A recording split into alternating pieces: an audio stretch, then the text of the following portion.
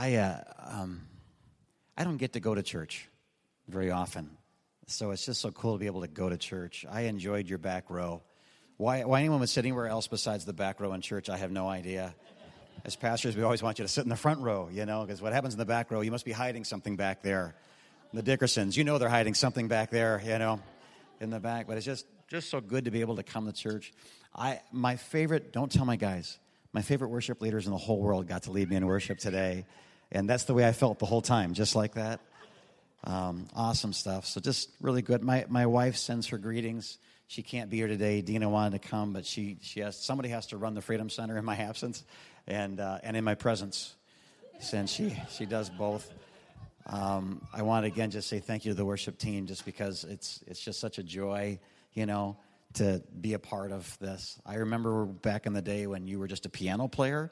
I can just play piano. It's like, no, I think Adam, didn't he say like, well, why don't you try to do something? And then you married her, and the two shall be made like kaboom, And JD when did you start playing a violin?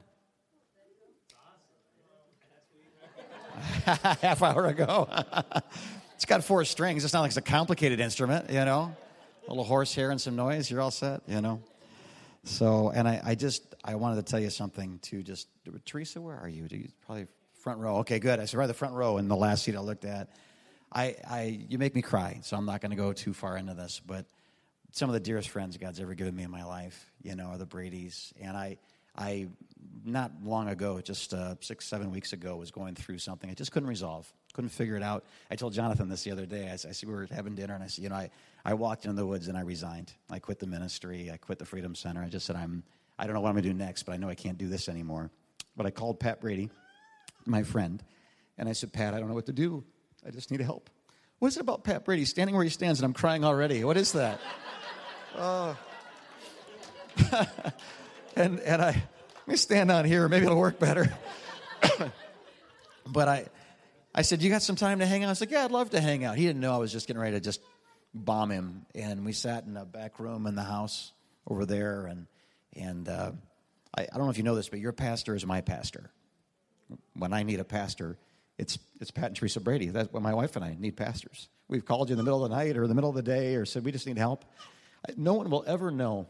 You can't understand the burden that is placed on you when God commissions you to love people in ministry. It's kind of like sometimes people sit back and say, well, it looks easy enough. You just work one day a week and you crack a few jokes and you cry and you get everybody's pockets empty. It's like, yeah, that's exactly what it is. It's kind of like watching someone who's an excellent parent saying, well, I could have 10 kids. What's the big deal? I dare you to get a few of your own before you say that. And am I right, Ben? Am I right that there's a grace? I remember watching you. We were out in the parking lot trying to have a conversation, and the kids were doing like some sort of bike-a-thon thing. Remember that a few years back? And it was funny because I'm trying to have a conversation, and Ben can have 4 conversations at the same time. And I'm like, so we're talking. He's like, yeah. Hey, way to go, buddy. Go ahead. Hey, sweetie, you look great. Go ahead. And I'm just like, never mind. Let's just stand here and enjoy your kids, the parade, the Green family parade. And, amazing stuff. So you guys are blessed. It's so good to come to church today. I needed this.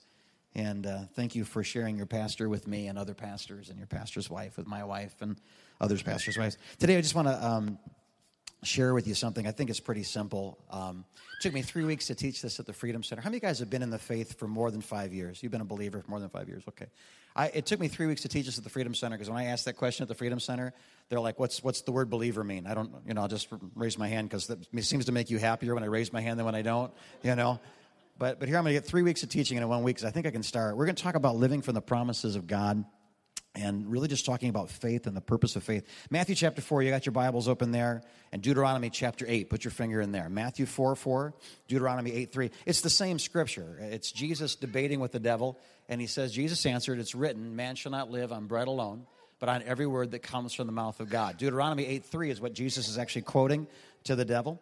And it's this: man does not live on bread alone, but on every word, or every word, which is the King James version of that. It's every word that comes from the mouth of the Lord. Now, those scriptures may look really similar. They actually look almost identical. They're not in this one respect. The Hebrew in Deuteronomy chapter 8, the word is there, and every word that comes from the mouth of God. The word word there is a noun. It's a person, place, or thing. It's an existent, substantial, concrete, bedrock thing. But what Jesus uses in Greek, as it's translated from his language here, Matthew chapter 4, every word, it's actually a verb. It's an action thing. In other words, what I believe Jesus is saying is this. He's debating with the devil. The devil's tempting him. He's defeating him by using the sword of the Spirit, which is the word of the Lord. And he says this. He quotes Moses, kind of. Moses' word was an established word. It's a thing. It's done. It's closed. It's finished. Jesus' word is the word rhema. Man shall not live by bread alone, but by rhema, that which proceeds from the mouth of God. It's a verb. If we were to take it and say that they're both water, they're both the word, well, Moses' word would have been a lake.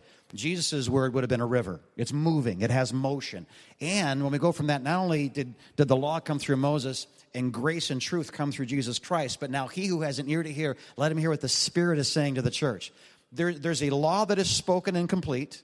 There's the rhema word of Jesus that's spoken and continues to speak. It's the foundation on which we build our house. But we've also got the Spirit of God speaking to us now, promises, blessings, convictions, incredible stuff.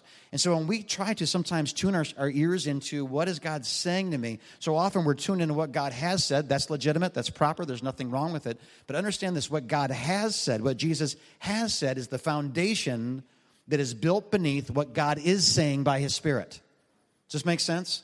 So we're not saying the law, well, it's just the law. No, it's the law of God. It's good. The problem's not the law. The problem is we can't obey it. So God sent his son. His son came and he said, you've heard that it was written thus and so, but I say that much higher.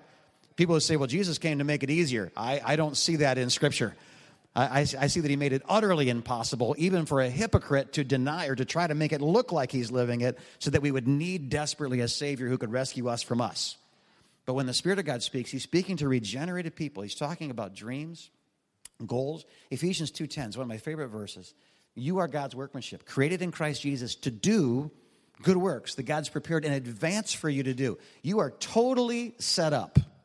You are totally the person at the time, in the place, with the stuff. Because God said, I don't set people up for failure. I set them up for victory. So this rhema word that God has given us, the Spirit convicts, he blesses, he sends, he empowers, and he promises.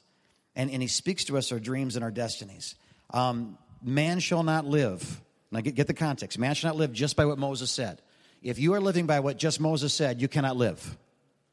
Man cannot live by bread alone. And if you live just by what Jesus said, and I'm not, you guys get where I'm coming from, right? I'm not saying, Moses, Jesus. No. This is bedrock. If what you think the Spirit is saying to you doesn't line up with what Jesus and Moses said, it's wrong. The Spirit of God will never contradict the Word of God. The Spirit of God and the Word of God are synonyms, if you will. So when we have this understanding, we understand that God's going to command us into our destiny built upon the foundation of what Moses and Jesus has said. Man shall not live by bread alone, but by the promises, by the words, by what is being spoken, not just what has been spoken. You're created, according to the Scripture, to live from promises. Your life, your marriage, your singleness, your pain, your destiny, your history, all are connected to the promises of God. It takes more than bread for man to live. Bread gives strength to our bodies, but the promises of the Lord give us strength in our soul and our spirit. Like, I don't know who I am unless he tells me who I am. I don't know what I have unless he tells me what I have. I don't have what I think I have unless he tells me that I have it. The Logos promises are the rock, if you will, but what the Spirit is saying is now the building that gets put on top of that. Does that make sense? You guys still here? Am I doing all right? So God's going to often give you promises, and that's all Scripture, that's all doctrine. Now let me talk about something a little bit practical in the sense of applying this. What I'm about to say to you is the King Jim version of life. I'm not suggesting to you that this is bedrock and I can prove it. This is an observation. Is it okay if I do some observational theology and you weigh it? And this isn't like, if you don't do it this way, if you don't use my words, you're in sin. That's not what this is. This is just me looking back after about 30 years of following Jesus, 25 years in ministry, and saying, I think I see a pattern. I think I see something that's consistent enough to mention to you that you might begin to look for the things that I've seen. Promises seem to come as a process. It begins with this. Most of the promises God has made me begin with something I've called I perceive. I perceive this. Perception, something, a need, a cause, an opportunity. that's existed for any period of time, a moment, 1,000 years, doesn't matter, comes to your attention and it leaves an impression that just kind of lingers. You know what I'm talking about? Like, I never saw that before, and now I can't kind of stop seeing it. You ever buy a Volkswagen Beetle and suddenly, like every other car is a Volkswagen Beetle? I never noticed real estate signs until I was looking for a house. Now I see real estate signs everywhere I go. I never noticed, portly, balding men in their upper 40s until I became a portly, balding man in his upper 40s. And now it just seems to be so consistent everywhere I go, Not in this room, of course, but others in which I walk. Something that never bothered you before but suddenly does. Something that never interested you before but suddenly does. Something that never caught your eye before but suddenly does. And it's kind of hard to shake. And this would be like David walking down just on an errand for his daddy, delivering some food. The next thing he knows, he hears this voice of a giant, and it just changed him. There was a connection. Now, isn't the first time you ever heard a bully speak? It's not the first time he ever heard the sounds of war. It's not the first time he ever went on an errand for his daddy. This man's been anointed by God. He hasn't done much, if you will. Killed a few animals, that's tough enough for me. That's, do it with your bare hands. That's a good day's work, right? I'm scared to kill bears with a gun, let alone with my bare hands. I look at my sportsman friend over here, I don't want to kill it with a bow. I've seen too many, movies or little like iPod videos where the bear's climbing up the tree and the guy's on the stand going, shoo bear, shoo. It's like, shoo bear, nothing. You're climbing up. I'm climbing higher. Shoo bear. It's like, shoot bear, not shoo. Shoot the bear, man. But he hears the glass voice, and there it goes. Nehemiah's talking to his friend Shammah, and he says, tell me the condition of Jerusalem. He goes, the walls of Jerusalem have been destroyed. The gates have been burned with fire, and the people there are in great disgrace. Now, Shammah goes on his way. Nehemiah finds his way in that one encounter. What's the difference? Shammah had all the information, but something about that information stuck with Nehemiah in such a way that it began to change who he was and what he was going to become. My spouse, Dina, Hachamama, the girl that melts my butter after 25 years of marriage. When I first met her, I'd met lots of women before, but there was just something like I perceived her.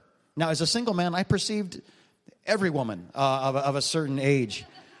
But there was something about perceiving her that just kind of stuck. You know what I'm talking about? Come on, you're a happily married man. You know what I'm talking about? Just kind of, you're a newlywed. You better know what I'm talking about. Just kind of stuck. It's not like she's different, but she's different. There's just something about Dina. So I'm going to ask you a question. Do you know what I'm talking about? Have you ever, is there anything going on in your life right now that you didn't notice before, but you're kind of starting to see it? Kind of starting to notice it? It could be, and I'm suggesting this could be the beginning of a promise that God wants to make you. Don't take the kind of perceived things, the perceptions, and say, well, it's just if it keeps coming back and keeps coming back and keeps coming back, there's a good chance that the Holy Spirit's beginning to speak to you. Man doesn't live by bread alone, but by every word that proceeds. The rhema promises. He who has an ear to hear, let him hear what the Spirit is saying to the church. Because if you're not living from the promises, what are you living from? If you're not standing on the promises, what are you standing on? When you wake up in the morning, you should have a list of promises that are your promises for your life for this day. You know what I'm saying? Because I wake up and go, let me just find a scripture.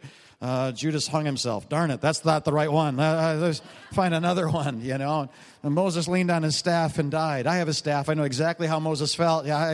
It doesn't work that way. You've got to know what God's gotten you out of bed for that day. And those are the promises of God. People that wake up with promises in their heart wake up differently from those who just have bills to pay, lives to live, stuff to do. Your list should not just say to-dos. Your list should be the promises of God that I walk in today. And you know that God's made these promises. Sometimes a perceived promise proceeds to kind of the second place, which again, the King James Version, not doctrine, just observation. But it's when I'm prompted. That perceived thing kind of doesn't just linger, it starts to stick. This is a season that really lasts as long as it needs to. I would suggest that Moses was in the prompted stage for about 80 years. He knew that it's something to do with the Israelites, something to do with Egypt, something to do with this. It was there all the time. He went down and he watched the slaves at work and it broke his heart. Now, how many of you guys like to watch things that break your heart day after day? Let's go down to the Humane Society just before they put the needle in the puppy's arm. But that's what he's doing. Why? Because he can't shake it. In the arms of the angels. For just $22 a month, you can help a dog. Come on, for 22 calibers, I can put the dog out of his misery and we can move on. And watch, that'll be the only thing that's tweeted today, right? And Pastor Jim in Humane Society, right? It's funny because it was 80 years for Moses, but it wasn't probably 80 minutes for David when he went from I perceive that to I'm prompted to do something about that big, ugly, knuckle-dragging Neanderthal guy. So let me ask you this. Second question. We've talked about perceived. You kind of raised your hand, nodded your head. Is there anything that's kind of you're being prompted towards? If there is, let me tell you what I think you should do. I think you should write down the things you perceive. And I think you should ask, is God prompting me? And this is how I know if God's prompting me. When I close my eyes to pray, I see it. When I'm driving through Ohio, how many of you guys know what Ohio is? It's this flat, straight, boring road. Nothing like that at all. It's very, it's the roller coaster before the hill. Click, click, click, click, click, click, click. And you're bored, or you're in the shower, or you're just, nothing else is going on, and all of a sudden that thing hits you, and you just automatically begin to think about it, pray about it, speak to it, address it. You're with somebody else, and you're saying, you know what? I have this idea. And they go, me too. That's so weird. It just, God's starting to kind of bring these things. It's being promoted. An impression that matures into the resolve that you can or perhaps must do something about it. This is normally a season of prayer where God moves and molds the hearts through passion or pain. Hope is birthed during this season. Man, I hope I can do something about it. And from it, plans begin as God continues the necessary refinements of our hearts. If you say, yeah, I kind of know what you're talking about, there's a good chance that you're being prompted. Like, it's time not just to perceive it, it's time to begin to engage it. I'm not saying sell the farm and go do it, but it is time to start praying about it. Maybe it's time to start talking about it. Not with everybody, but maybe somebody you trust. Maybe your spouse. Maybe the people that aren't dream killers but are dream keepers. You know what I mean? And then it comes to the third thing. And this is what I would call just the promise. God promises. God speaks a specific decree into your being. An impartation that alters the course and capabilities of your life to do, Ephesians 2:10 again, something that comes from the faith now imparted. And at this point, not to do it would be failure or disobedience. I know that I know that I know I'm supposed to go to church on the street. I know that I know that I know I'm supposed to work out the problems of my marriage. I know that I know that I know I'm supposed to quit this job and start this other one, this company. It's this thing where God's kind of prepared you. Now, how many guys have seen what I'm talking about? The perceived became the... I wish this was the altar call, crawling forward. What's perceived becomes what's prompted, becomes what's promised. Have you been through that cycle? Do you observe it as well? I want to talk to you about this, guys, because this promise thing, this is important because Nehemiah goes from having a broken heart to standing before a king, not caring if he lives or dies because of the promise that was made inside of him. This is where David goes down and runs towards a giant with a rock in his hand, a piece of leather strapped to chuck it at him. A shepherd boy against an armored giant. This is where I get on one knee and I ask my wife, will you marry me? Okay, this is where I threw the ring at her from across the room and said, hey, I got something for you today. Wasn't very romantic, but I fixed it 9 years later. Took 9 years. How many of you guys know it takes a while to raise a good husband? Because of that darn MTV. That's probably what it was, you know. I knew when I first, I don't mean to make this about Dina and I, but it's just a good illustration. I knew that I was going to marry her the first time I met her. She walked in, we had a conversation. She was with her sister and her nieces, and when she walked out, I looked at a friend of mine who'd met her as well, who was better looking than I was, in better shape. How many of you guys know people that are shaped like triangles? You know what I'm talking about? And the Tasmanian devil was standing next to me, and he says to me, you know, I think I'm going to ask her out. And I turned to him, kid you not, I turned to him and I said, if you do, I will break both your legs. And he said, why would you say that to me? I pick things up, but I put things down, you know. And I said, because that's the girl I'm going to marry. Right out of my mouth. Now, you don't, how many of you guys know that's the worst Christian pickup line in the world? Hi, my name's Jim, and God told me we're going to get, you know, you can't even finish the sentence before they're gone. So I didn't say it to her, but I said it to him, and I said, back off, Jack. And he did, thank God. You know, so I didn't have to compete with him. But I didn't know what her last name was. But I knew what her last name was going to be. Because I perceived her, right there on the spot, prompted, and I just felt when she walked out, God made me a promise. I prayed for my wife for 2 years without meeting her. If you're single here today, please do me a favor. Start praying for your spouse now. Because when you meet him, your spirit will recognize their spirit. It won't be hips, lips, and fingertips. It won't be, he's got money and security. No, it's just your spirit and his spirit. God just said, just like when Adam met Eve, he said, this is now bone of my bone and flesh of my flesh. God didn't have to say anything because he just knew that was for him. That was a gift that was brought to him. Amen. Some of God's gifts are just so much fun, right? So these are the moments we live from. Man shall not live by bread alone, but by every word, every promise, everything that God is saying. And I guess I'd ask you this. In this room right now, is there anybody you just feel like you're living a rhema promise from God? I feel like I'm living it. I think I know. Anybody? Okay, yeah, I know you are, sister. I knew that was coming. An exhausted hand, oh, dear God, how'd you get me into this? You know? It was fun to watch you guys go through this process, to be honest with you. And I won't bring it up, because I don't want to make you mad at me. But it was fun to watch. How many of you guys know some things that God asks us to do are not simple things? Like some things are impossible. The king just destroyed the city. Now go tell him you want to rebuild it. That's a hard thing to do. See that giant 500-pound beast in armor that's never lost a physical competition, like, combat, and you're a kid? Go beat him up. Like, some of these things are not simple. And we have to know this. Now, let me ask you this. If you knew that you knew that you knew that God himself had spoken to you, you'd do whatever he said, wouldn't you? Okay. And this is where it gets kind of tricky, because we've got to know that we know that we know that God has spoken to us. Just like David, just like Nehemiah, just like whatever the situation is biblically we could find, just like Moses. If you knew it was the voice of God that came out of that burning bush, man, whatever he told you to do. I'm not saying you're like, well, I like the debate that Moses had with God. You know, it's a burning bush, and it's talking to you, and you're being disrespectful. You know, what if you know, they don't believe me? Well, I don't speak very well. I'm not eloquent. What if, you know? And they finally goes, yeah, I just don't want to do that to God. But that's how beat up the man was. You know what that was? He had perceived something in his youth. He had been prompted, but he moved without a promise and the power of his own strength. And now God's calling him back to his promise. And I don't know why I just got off on this tangent. I'm talking to somebody. You walked away from your promise, and you think that when God wants you, it's like, that's done now. I don't even want to think about it. I don't think God makes promises that he withdraws from. And you may find often later on in life when it's impossible, when there's no way that it can come about by natural means, God will resurrect things by supernatural means. So no man gets the credit for it, because you can't do what he just told you to do, and now you're doing it.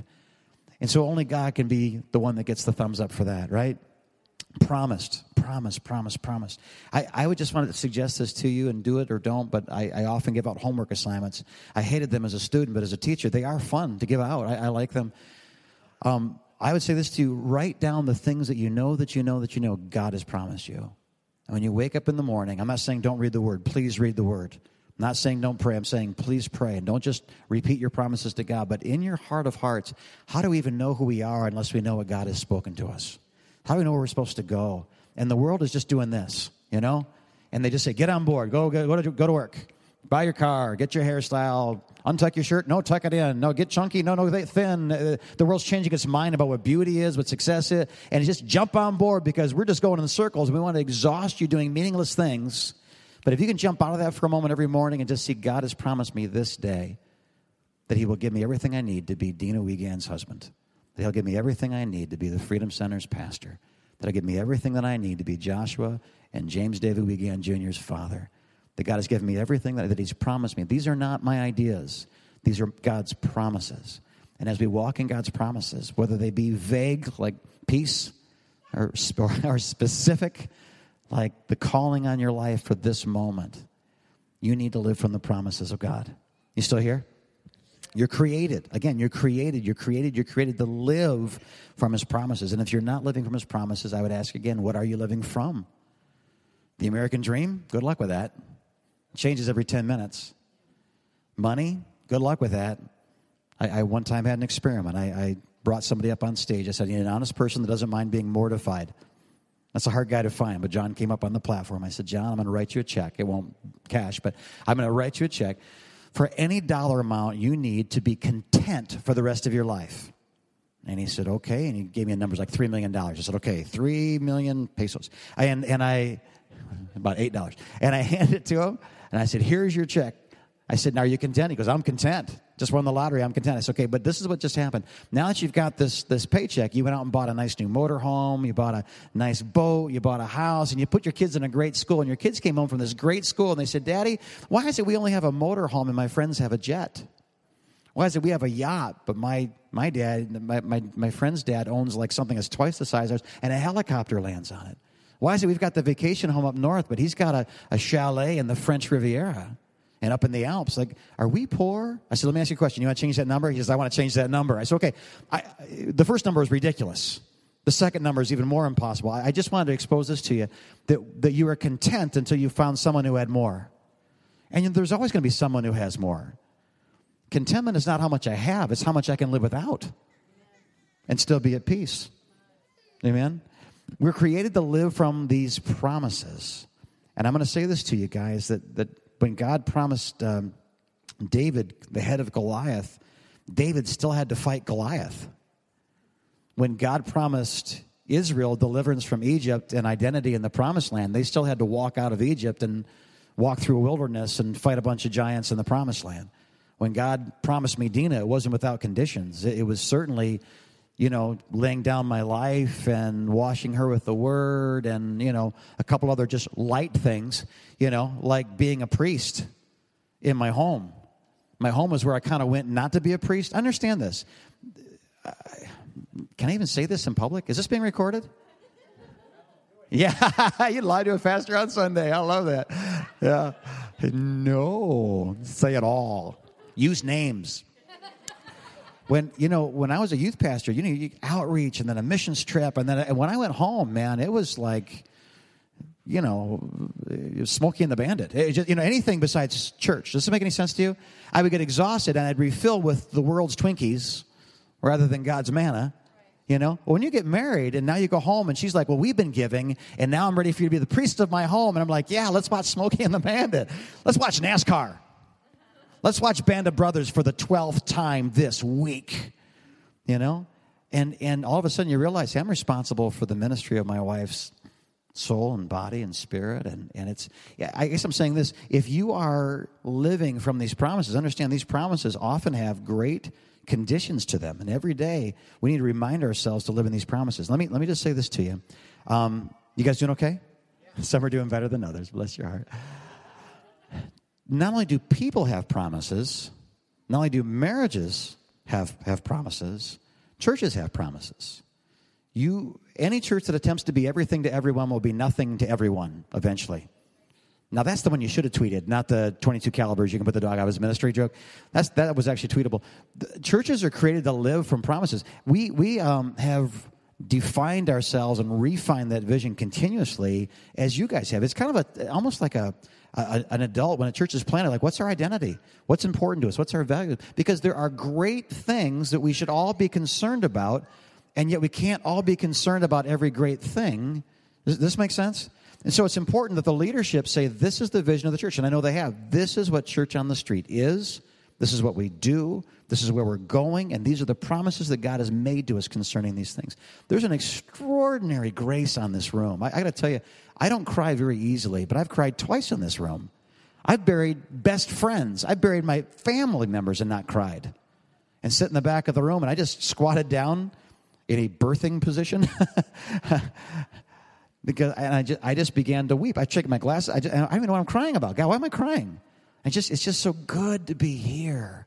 It's just so good not to be Pastor Jim for 10 minutes. It's just so good to be in a room full of people that I don't have to father, and I don't have to mother, and I don't have to brother, and I don't have to boss, and it's so good to be in a room of people that care about each other. I'm back there worshiping people like, hey, it's like, I love worship here. This room, you shouldn't worship with your eyes closed, because if it's open, you can just kind of... kids are going back and forth and flags. Has any children lost their eye yet at all? No, it's a miracle. I'm just like, wow. I expected it to kind of break out in the front. Zorro's up there loving Jesus, and it was beautiful, But the 7 churches that Jesus speaks to in the book of Revelation, there's specific purposes, and with those purposes come specific promises. Do this, don't do that. This is who you are. You're the church that does this. You're the church that does that. And I would say this, that we all don't have to live under the promises of our church. We get to live under the promises of our church. I've seen it for years, and it's never gotten easier. This is our 20th year at the Freedom Center. This is what happens. Man, we see your church. We love your church. We want to go to your church, and we want to change you and everything about this church. I just go, hey, don't let the door hit you where the good Lord split you. No. We've got this deeper, this greater, this wider, this higher. It's like, that's wonderful. And if you can find a way to express that within the confines of the promises God's given us, because I can't live another man's promises. A church can't live another church's promises. We'd like to. It's funny, the churches that are successful, can I tell you guys something? Don't you ever look at this ministry and believe it isn't one of the most successful ministry these eyes have ever seen. Don't you ever look at your pastors and say they're not some of the most successful, because I see them just living what they were born to do. I see you guys walking in the grace that God's given you. You're not trying to be something you're not. You're just walking in what God's given you. There's no better expression than you being the you God made you to be. Right? I walk into this room, hard-hearted, diplomatic, trying to get and I just started this, and then I'm texting, and you say started worship, like when forgive me for embarrassing you. I love the way he leads worship. Not excluding anybody else, maybe you, John, but nobody else that involved in this. Sarcastic biting is our love language.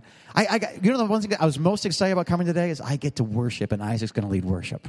I love the way the burly man leads worship. I always have. He picks up an instrument, and I just want to fall on my knees and weep. And you guys aren't trying, it isn't like, well, we need to hire some people to play instruments that aren't being played, and we need to have smoke and lights and pyrotechnics. And you don't. You're walking in the promises God has given you. Now walk in them. Enjoy them. Don't try to be more. Don't try to be less. Churches have these promises. And I would just say this to you. If you're here today and you're praying for your pastor, and this is your prayer, God changed Pastor Pat and Teresa's heart so they see everything the way I see it. Can I kick them out of your church? Get out of here. Don't waste the energy that God's put in their heart, because I will promise you, from experience, it's a depreciating asset. When the phone rings, your pastor that goes, I wonder who that is, or they say, I wonder who that is. Right? There's grace on this church. Walk in it, don't walk in it. It's up to you. Fight it, and you're fighting God. And again, I just would say that the greatest heartaches of my ministry, of my life, the reason everybody that's in ministry wants to quit eventually, it's not because of the anointing that's on them. It's because of the anointing that people demand of them that they don't have. How can we take people that are so blessed and so successful and make them feel like failures? It's because we read a book, and in the book, this church grew to 13 million people in 12 weeks by raising mink in their bathtub. And if we just raise mink in our bathtubs, stop. You guys, your river flows at a certain pace, and you're right in the middle of it. Follow the leaders God's put in your life. Find out what their vision is and make that come to pass. And I believe God will bless you with their blessings. Last thought is this. Most promises are conditional. If you blah, blah, blah, God says, then I will blah, blah, blah. Not all of them. God promises to love us regardless. For God so loved the world. It's a promise that Hitler can take to the bank, right? But most promises that have to deal with fruit are conditional. It doesn't say, no matter what you do, I promise to do this. It's almost always, if you do this, then I will do this. So these promises that are in you and around you, that are part of your church, that are part of your family, part of your marriage, part of your own walk with God, remember that if our promises die, that we are to live from, well, what's left? And a phenomena that I'm seeing, and I'm going to use wrong words, and I don't have time to teach. What time am I supposed to be done? Because my service started 45 minutes ago, and they kind of want me back there. 2 o'clock? Okay. I love your church. I'm going to take a nap in the river, There's two things. We're treating God's promises sometimes carelessly, thinking there's an abundance of them that will always be there. And the other thing we have to be concerned with, that there's another error, I believe, is we treat them as if we didn't walk in them the moment they were offered to us, they're gone forever. I don't think either one of those are healthy. What is healthy is knowing this. God's on your side. Everywhere I go, I'm on a plane. So what do you do for a living? I used to say things like, I'm a consultant, because I said I was a pastor. Like, oh, and they wouldn't talk to me for the next 2 hours. And I get bored so easy. So what do you do for a living? It's like, for a living? I don't know what I do but my life is... So now I'm done with that. I pastor a great church in Mayberry. Goober goes to my church, and Gomer goes to my church. I pastor Andy and Barney, and, it's wonderful. And they, I don't know why, but they always say this, like within the next 3 minutes, they want me to know something about them. I believe in God. I mean, it's almost universal. Like 97% of the people on the planet believe in God. Even atheists believe in God. They just don't, do you believe in absolutes? Absolutely. But God's not absolute. No, there's no absolutes whatsoever. Do you believe that? Absolutely believe that there's no absolute truth.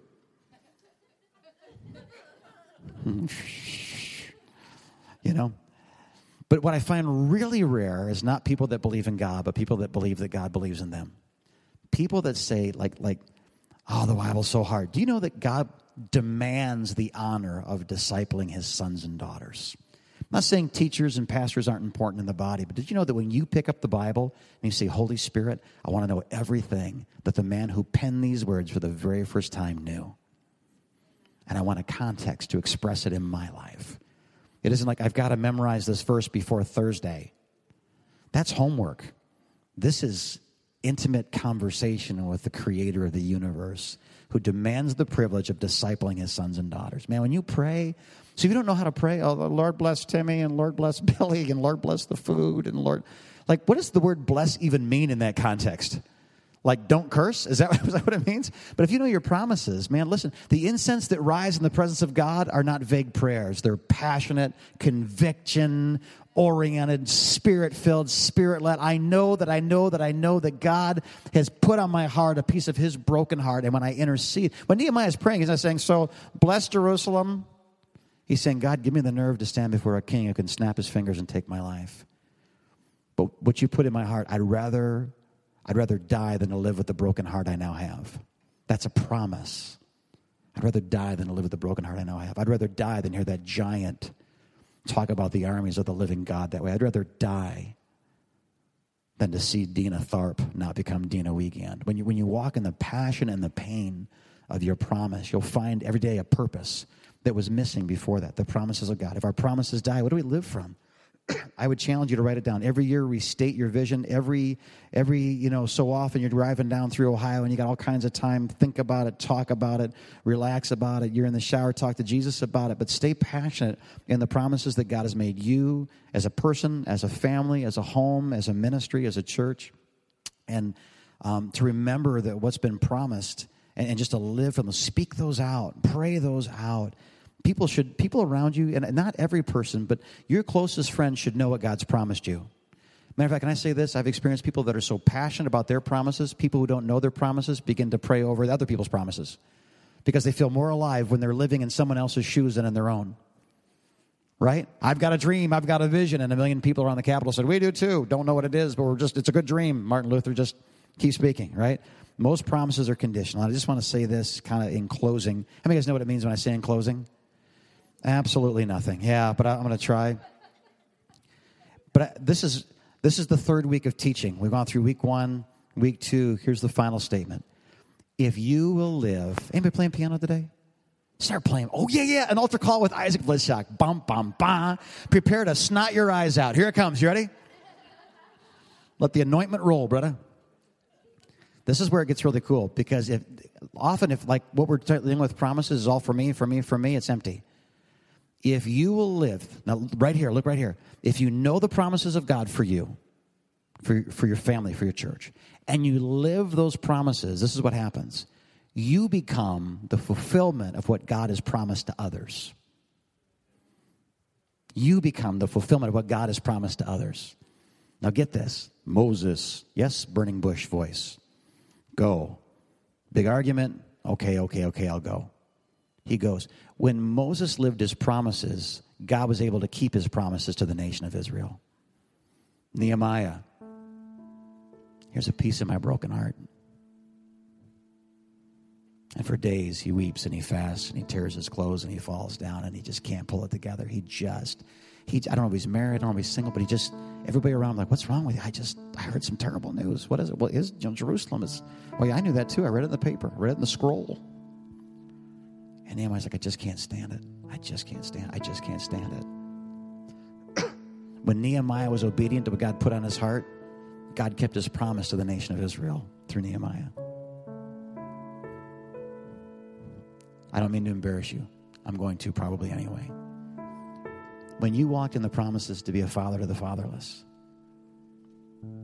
God was able to keep his promise to the fatherless. When this church walks in the promises that God gives this church, God makes you the manifestation of his promise to other people. Love your neighbor as you love yourself. Be a church that's known for a heart, worship, the gifts of the Holy Spirit, whatever it is. when you walk in those promises individually, as a family, as a church, God gets to keep his word.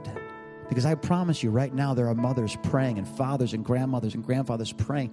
God, somewhere in Linden, somewhere in Fenton, somewhere in Holly, God, please send someone to blah, blah, blah, who doesn't know you, or who's broken, or who's sick, or who's an orphan, or who's just so generationally cursed that they're like the man with the legion of demons. Just, God, please do something. And as you live what God's promised you, God's going to answer those prayers that he promised them through you. And guys, can I just say this to you?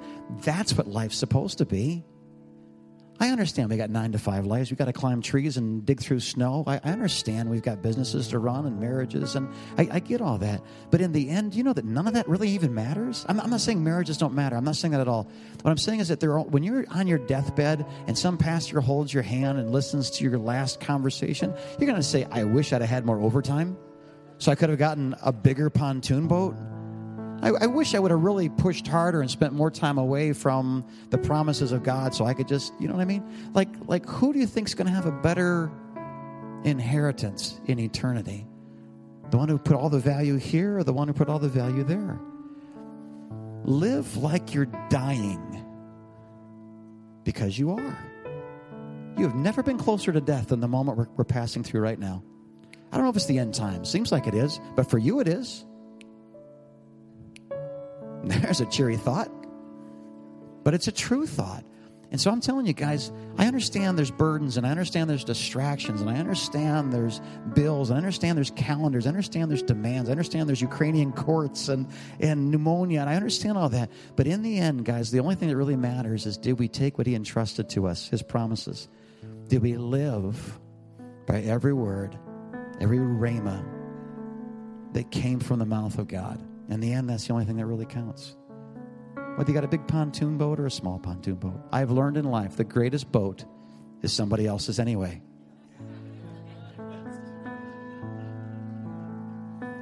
Whether you get the dog you want or the dog you didn't want, the greatest dog is somebody else's dog. You know why grandkids are so much more fun than kids? Because they belong to somebody else. The things we think we want, and then we get them and, you know. Would you just bow your heads? Would you just close your eyes? I just want to pray over you, and then we'll see what the Holy Spirit wants to do. Those who live their promises become the manifestation of what God has promised others. Those who live from their promises will become the manifestation of what God has promised others. Let me say it again. Those who live from the promises of God will become his answer to someone else's prayer. God, I pray that in this holy moment, remind us of our promises. Remind us, whether it be orphans, whether it be business, whether it be ministry, whether it be international, across the oceans or across the street, whether it be directly to our spouse, before it goes anywhere else, God. If it's just the person sitting next to us, if it's just being an excellent father, an awesome mother, may we live and may we teach the generations to come to live from the promises of God. Heads are bowed, eyes are closed. I'd simply ask you this today. If you're here, and I not in my notes, didn't plan on saying it, but it just came back to me again, so I'm going to throw this out there. You felt like the promises God made you were for a season, and that season had passed. Then let me ask you this. If you really believe that the season has passed, then why are you crying? That isn't mourning what's lost. That's the Holy Spirit touching your heart for what he's going to do, not what you weren't allowed to do or you're not allowed to do. He's moving you back in the direction. And when hope begins to emerge, pain says, don't do that, don't do that, don't hope. Remember how hard it was last time. In the name of Jesus, we command pain to be silenced. And we command hope now to rise. That he who began a good work in you will be faithful, and he will complete it. That his promises are yes, and they are amen in Christ Jesus. We pray hope, as if we were taking an embryo long since, far from flame, but still smoldering. God, we just fan that now. We just breathe into that now, God. And as it gains intensity, let it ignite all that stuff around it. I pray you'd restore supernaturally what we thought was never going to be ours. I pray you to restore it now in Jesus' name. God, I pray, we ask you, Father, Holy Spirit, we pray now that you would speak those words. Whisper them in our ears like you whispered them in our ears the very first time. Those words, God. When we close our eyes, what do we see? When we dream, when we allow ourselves the privilege of imagining a tomorrow that's different from our today, what do we see? Restore those dreams. Restore those dreams. Restore those dreams, those visions, those insights, those callings, those anointings. Restore them, God. I pray over everybody here that walks in a promise, and I just water that promise now with hope. I water that promise with your promises. Man cannot live. He will not live. He shall not live by the substance of this earth. The only thing that gives satisfaction and life is that which is breathed on us from heaven.